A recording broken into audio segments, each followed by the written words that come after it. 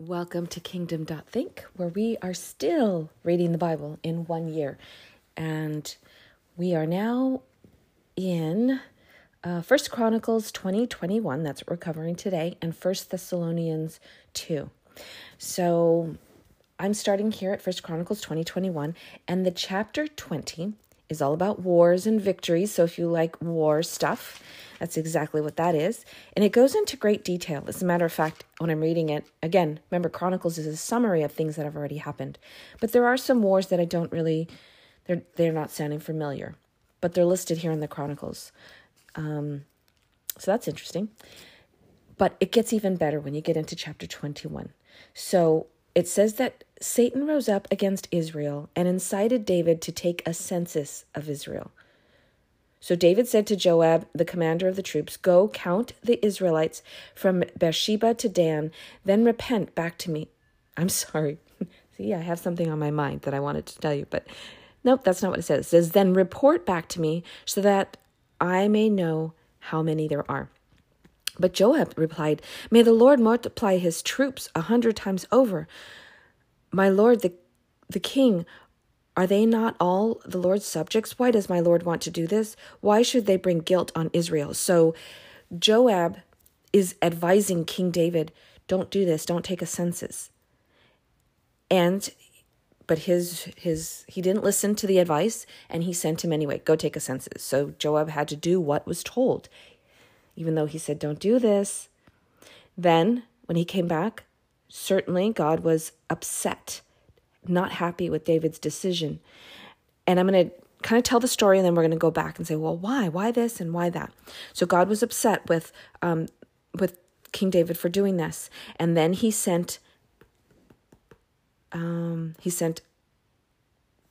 this command was also evil in the sight of God, so he punished Israel. Then David said to God, "I have sinned greatly by doing this. Now I beg you, take away the guilt of your servant. I have done a very foolish thing." And then the seer, the person who God spoke through, said, "You have 3 choices." And he gave him 3 choices about being captured by his enemy, a famine for so many years, or a plague for a few days. I don't know if God, it doesn't really say that David says, okay, take a plague. But he did say, "I am in deep distress. Let me fall into the hands of the Lord, for his mercy is very great. But do not let me fall into the human hands." So God brought a plague, or he sent an angel to put a plague on the people. And several Israelites, 70,000 men of Israel, fell dead. And this angel of death, or this angel that had been sent to bring this plague, was about to go into, I want to say, Jerusalem. Maybe not. I don't know where he was headed. Maybe to Jerusalem. Oh, yeah. Anyways, he was headed to continue this plague, and then God just couldn't take it. And it said that he relented and said, "Okay, enough. Withdraw your hand." And the angel of the Lord was standing at the threshing floor of Amorah, the Jebusite. Okay, so David looked completely upset, and he was so sad. Now, here's what's really interesting, too. He says "Was it not I who ordered the fighting men to be counted? I, the shepherd, have sinned and done wrong. These are but sheep. What have they done? Lord my God, let your hand fall on me and my family, but do not let this plague remain on your people." And then, it stopped, and then God said, "Go make an altar and make some sacrifices at this certain place." So he went to the certain place, but he didn't own the land. So he told this man, "I'm going to make an altar, sell me your land." And the man says, No, King David, here, you can have it. King David says, "Nope, I insist on paying the full price. I will not take for the Lord what is yours, or sacrifice or burnt offering. That costs me nothing." So he made the sacrifice on that altar. But when you read this chapter, you can't help but say, wait a second. Why did they get punished for taking a census? Isn't that okay to count the people? So sometimes, and then why did 70,000 people have to die for something that David did? So sometimes when we do a sin, it affects people around us that we don't even know, and generations down as well. And that they knew of that. They knew that certainly the head of the household often suffered for anything that was committed within the family. That was the culture back then. That was just the way it happened. And so King David, being the king over the people, even though he made a decision, it affected the people. And so sometimes, how can that relate to us? Sometimes when we commit a sin in our life, we think, well, it's just our own. But that's not true. It really does affect people in your circle, people that you love, and even people you don't know. There is a ripple effect for our decisions and our choices. They're not in a silo, in isolation. Our sin is our own. It affects other people, and it affects generations.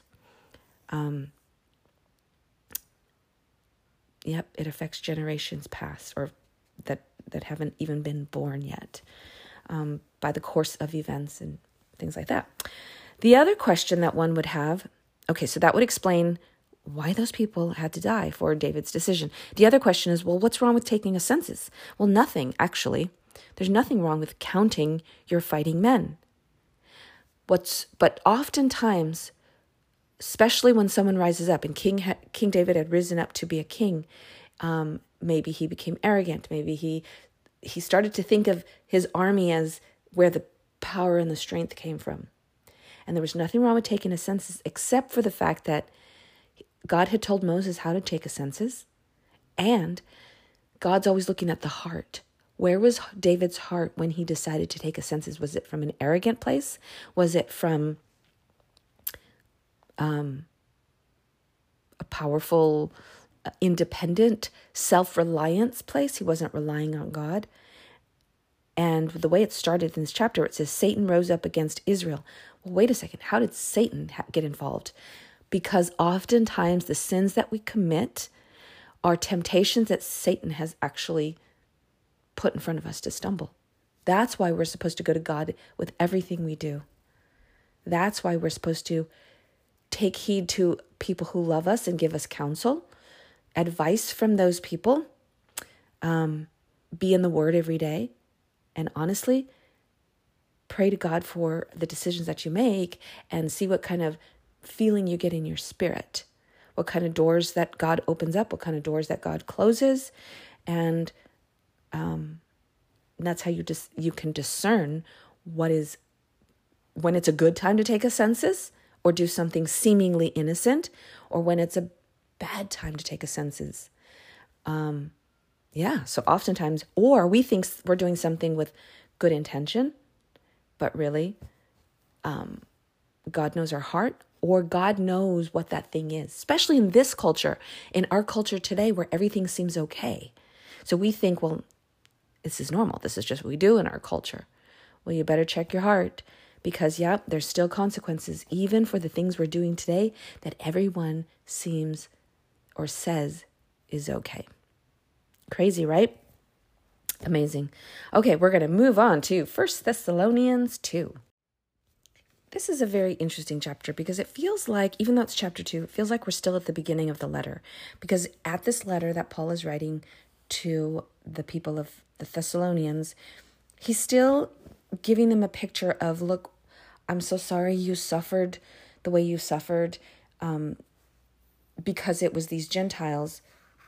They were Gentiles who were now being Jesus followers, Christ followers, and they were being persecuted. And there was a lot of, because they were being Jesus followers, they were being persecuted like the Jews. And so in this chapter, he talks a lot about that. On verse 4, on the contrary, we speak as the approved by God to be entrusted with the gospel. We are not trying to please people, but God, who tests our hearts. You know, we never used flattery, nor did we put on a mask to cover up greed. God is our witness. We are not looking for praise from people, not from you or anyone else, even though as apostles of Christ, we could have asserted our authority. Instead, we are like young children among you. So he's aligning with the people, saying, we have this authority, but we're not using it. We're just like you. We're connected with you. So you see, it feels like it's still the beginning of a letter. Just as a nursing mother cares for his children, so we care for you because we loved you so much.